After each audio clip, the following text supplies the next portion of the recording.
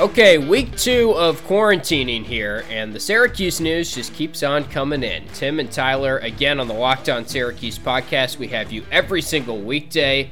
We had Elijah Hughes officially announce his decision to go to the NBA, at least for now. He's going into the draft process, which is going to be a very unique draft process, obviously, with coronavirus and everything. We will talk about that today. Season. Yes, seriously, and I'm sure a lot of people are going to do it, but I don't know how much feedback you're going to be able to get this year, and who knows if there will even be a combine. But we'll dive into Hughes today, kind of just an appreciation podcast for Elijah Hughes, because I think we saw this coming. I think it makes sense, Tyler, but I do want to give him his due, and really just, I think it's easy to take for granted what he did in these past 2 seasons. He's been remarkable for them, and obviously we wish him all the best. 19 points per game, and that is an astounding number in and of itself, and believe it or not, that's probably the easiest number amongst his stats, and maybe not necessarily just his stats, but that is the easiest number to replace, because what he brought to the table was so multifaceted. He was pretty good on defense. I mean, he had some of those big highlight reel blocks, too, which is, I think, something that I'm definitely going to remember from him, but no, this is a big blow, but obviously not an unexpected blow. And even Jim Boeheim, I think, was pretty set that he thought Elijah was going to go. Now, the interesting thing is he did not hire an agent. And according to Evan Daniels from 24/7, the door is still open technically for him to come back. And while both you and I don't think he will, because we both think he's going to get a second-round draft grade, and based on a bunch of the mocks I've seen, that's kind of what it's looking like, and we'll get more to how he translates as a pro later on, but I mean, the thing with Elijah Hughes was this was the time to go, because it's a pretty weak draft class. You're not going to bump your stock up, and James Zuba, who we are hoping to have on the program this week, we've promised him many a time, but this week is the week. I'm calling it right now. I'm calling my shot, and he put out a pretty interesting tweet, and basically point blank says, how many Syracuse players go and come back to school and actually improve their stock? And to that, I'll one-up him. How many players in general in this era actually go back to school and improve their stock? Very few. Look at Jordan Nwora, okay? He was supposed to come back and be an alpha in Louisville. He struggled at times, didn't show up in a lot of big games, and his stock definitely dipped. In fact, I've even seen a lot of places say he might go undrafted. And last year I thought he was a for sure second rounder, and maybe he could be a fringe first round guy because he has the build and everything that NBA scouts like. Definitely. Even think about Trey Jones. All right, Trey Jones just threw his name out there. He's supposed to be picked in like the 20s right now, is what I'm seeing in a lot of mock drafts. That's about probably where he would have gone. Maybe he would have been like an early second rounder last year, but that's about probably where he would have gone. He's got the NBA pedigree as well, his older brother in the league, of course. And he won ACC Player of the Year. Now, whether you think he deserved it or not is beside the point. He won ACC Player of the Year, and his stock really didn't improve a whole lot. And that's interesting because that's about all that Hughes could prove next year. Right. Is he'd be a front runner for ACC Player of the Year, I'd say. And maybe you average 20 points per game. We know how the media. Yeah.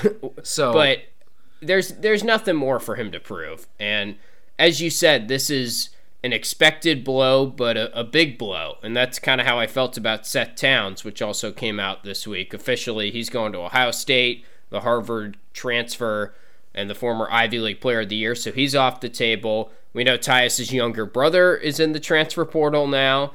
And there was also a football recruit this week for Syracuse, Terry Lockett, the first recruit of the 2021 cycle. So we have a lot to talk about throughout the week here, again, on Locked On Syracuse. But I want to stay on Hughes today and give him his due, as I said, because he's 22.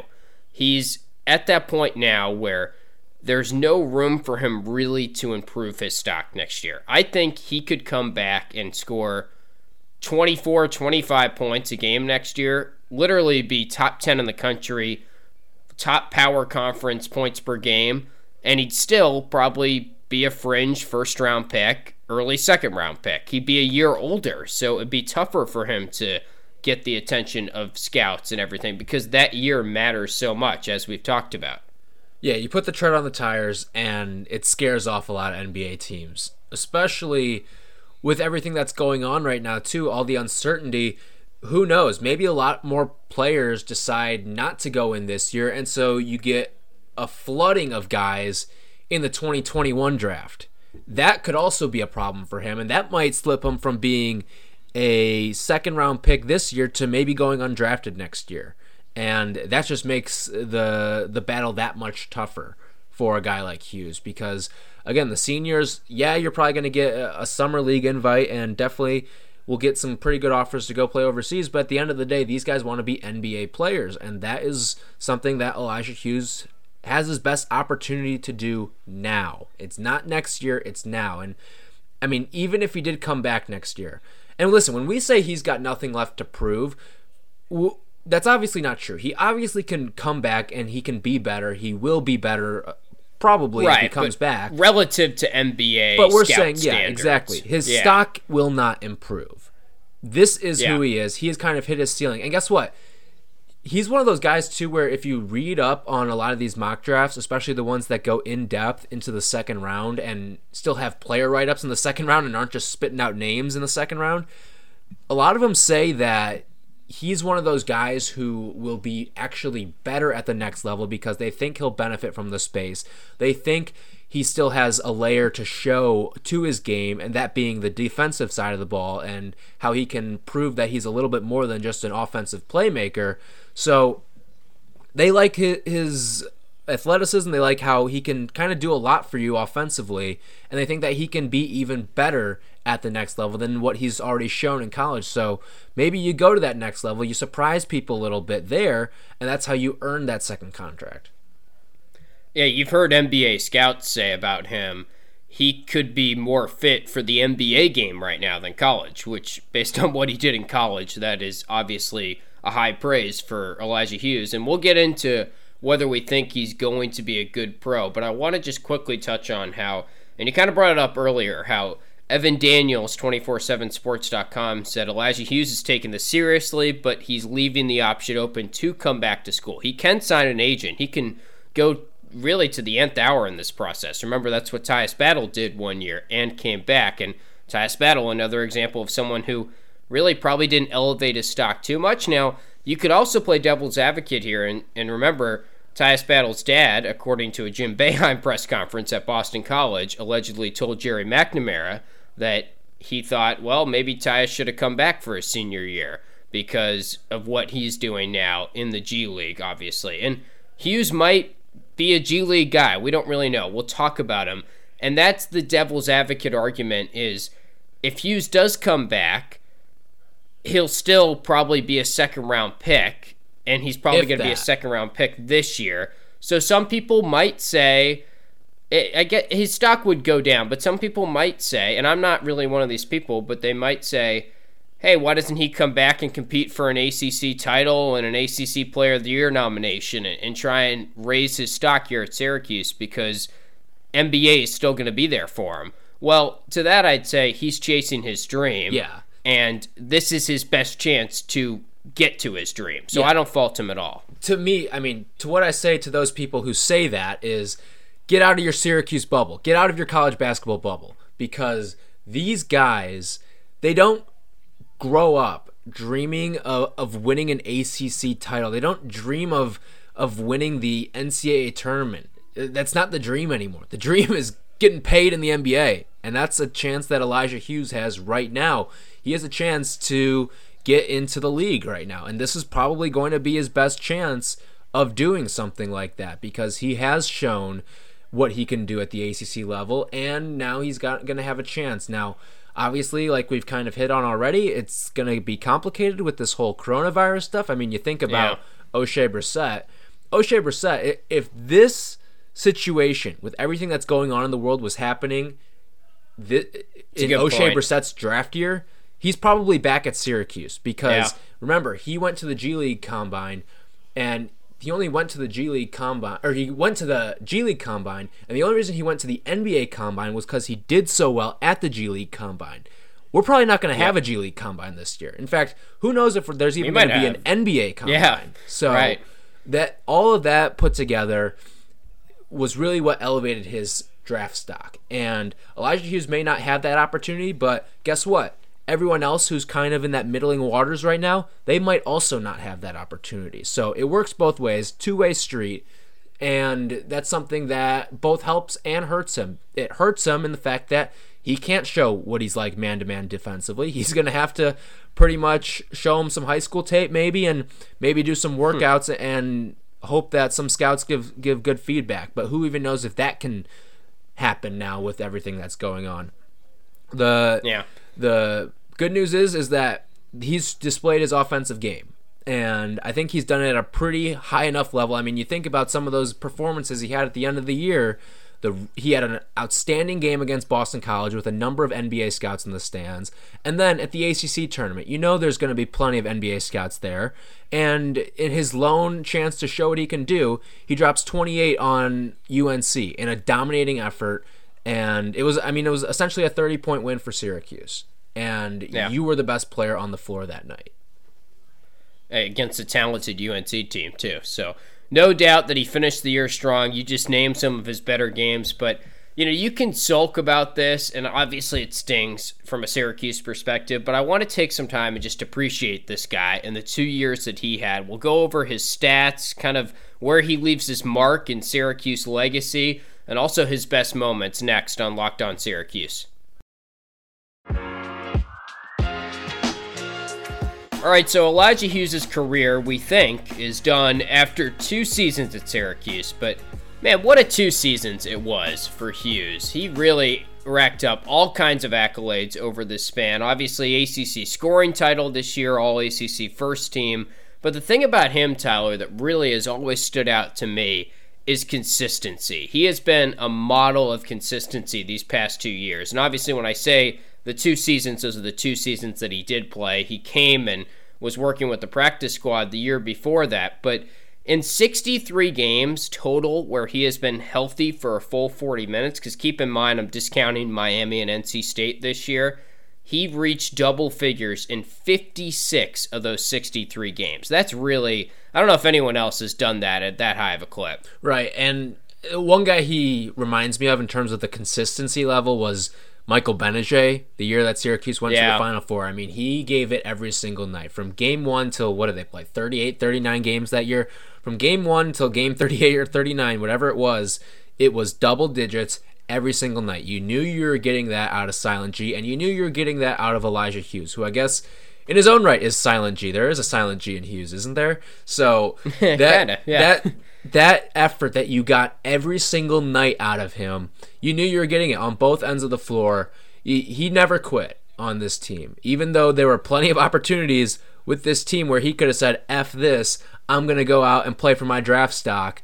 Instead, he kind of rallied this team and gave a little bit of a light at the end of the tunnel towards the end of the year. I mean, you think about right before that Virginia game, it seemed like, all right, everything's kind of fizzled out here, and then he picks them up in that Virginia game, plays all 45 minutes in that overtime win, helps this team get on a little bit of a run here, a 5-game winning streak.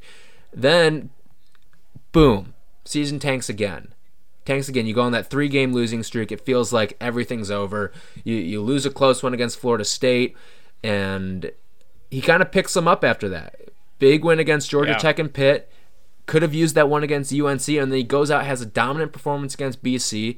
Seems like the season's over when they lose to Miami, and then you get into the ACC tournament. He picks them right back up with an unbelievable performance against UNC. So he kind of was the life support of this team in a sense as well, and he never quit, even though he could have just started jacking shots. He didn't do that to this team. Yeah, you bring up Benajay, and it just kind of hit me. I feel like they're very similar players, without overlooking the fact that they play different positions and different spots in the zone and everything.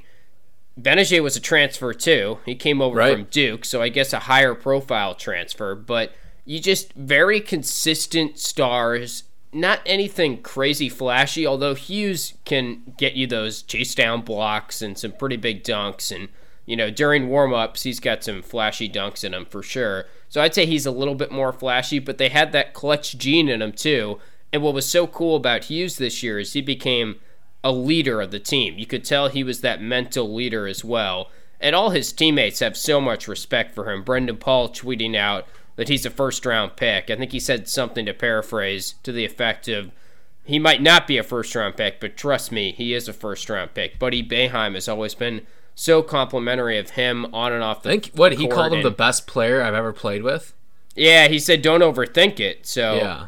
I guess, I don't know, he never really played, or he did play with Battle, right? Yeah, he played with Battle. I mean, think about it. He played high school ball with Isaiah Stewart, too. Or not high school, AAU ball with Isaiah Stewart, too. Like, he's played with really good players.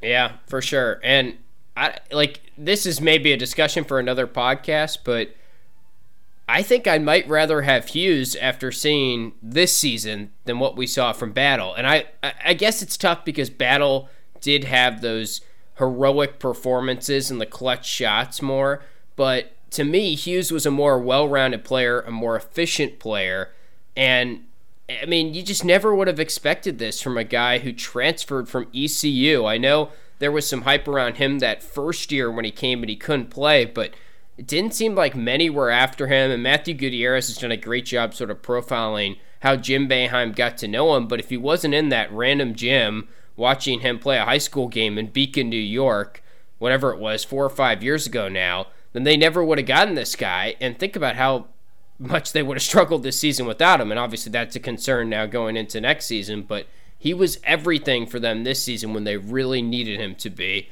And sometimes it's just easy to sort of take for granted that, we like to poke fun at Syracuse recruiting-wise, and I'm guilty of that. Don't get me wrong. I do that more than anyone. But this was a great find at the end of the day to get someone who, in 2 seasons, has over 1,000 points. I mean, only 4 transfers in Syracuse program history have hit 1,000 points, and Benajay is one of them. So I do kind of like that comparison.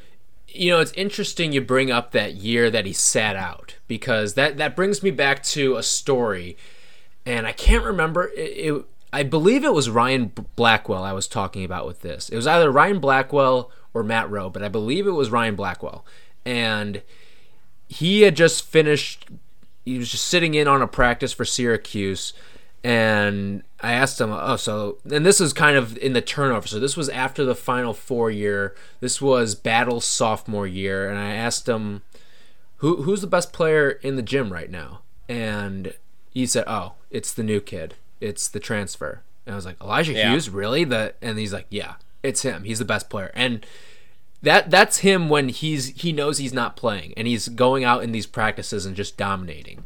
So you kind of hear all those tales all the time, and pretty much word got around that Elijah Hughes was the best player on this team. Even when Battle was maybe the alpha dog, it was Hughes who actually was the best player in practices, and he showed that. I mean, he was the first team All-ACC guy, and it showed, and part of that is because he put the work in against the Syracuse team when he was just a practice squad player, because he had to be due to the NCAA rules, and he goes out and puts together a really unheralded career. I mean, I don't think he maybe saw this coming, that one day when he first stepped foot on the East Carolina campus, I don't think he thought he was going to be an All-ACC player. He may have thought he'd be an All-AAC player, but not an All-ACC player. And that's and have what the he ended opportunity up becoming, to leave early for the draft. Yeah, that probably was never in his thought process at all. But no.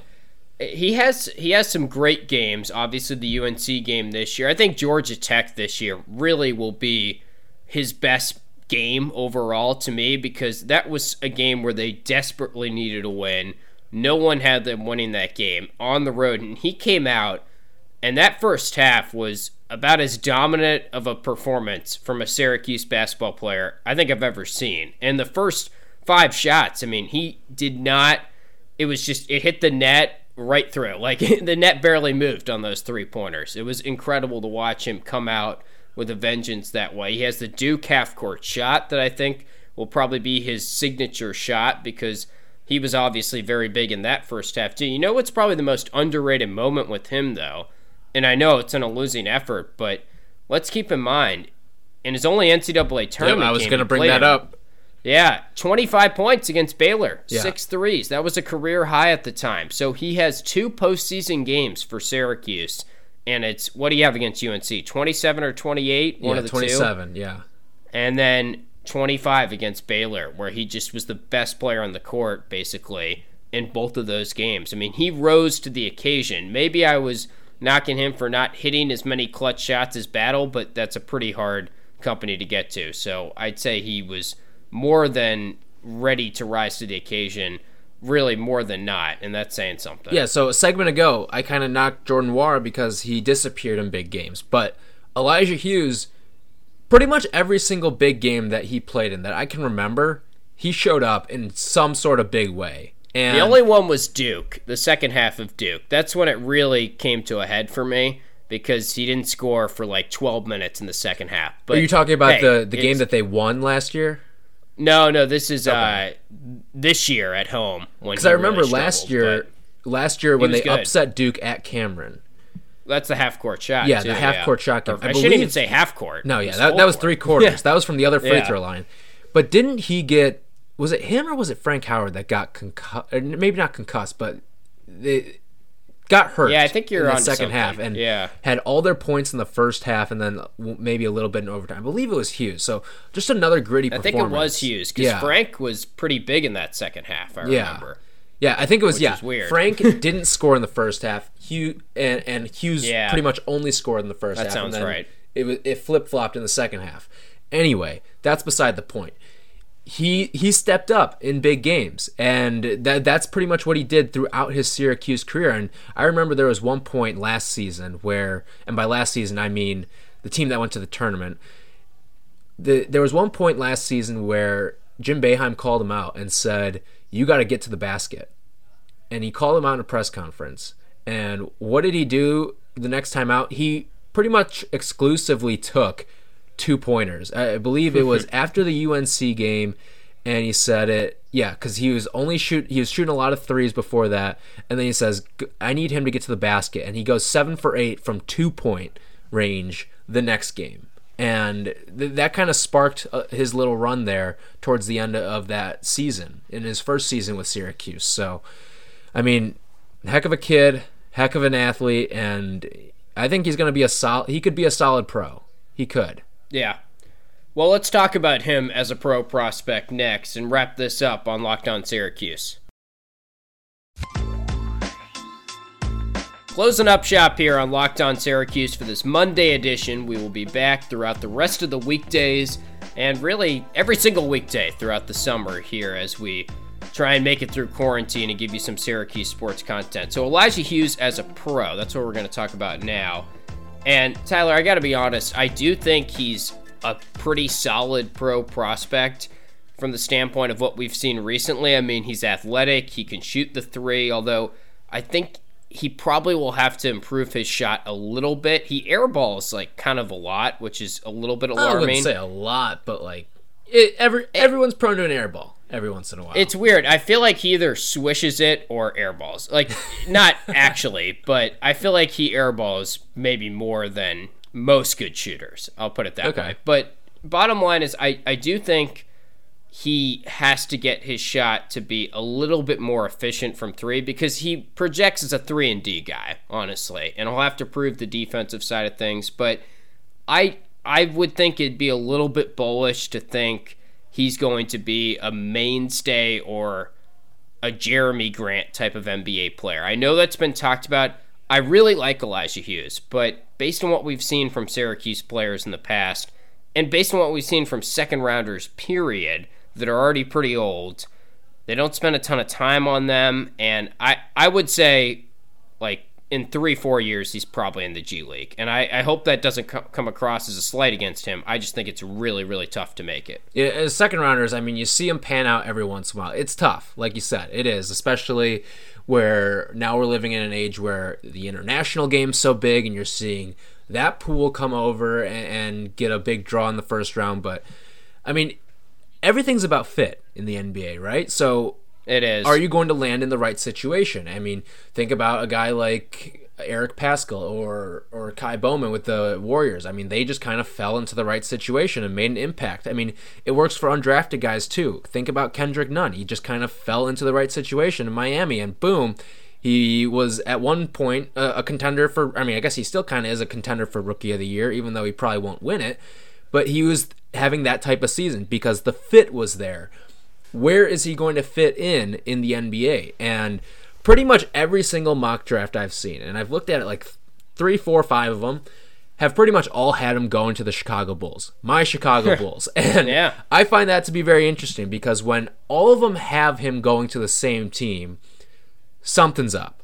Especially because I think the Bulls have 2 second-round picks, and they kind of slide in between. I think they have like, at least based on the projections now, it's like 38 and 47, something along those lines.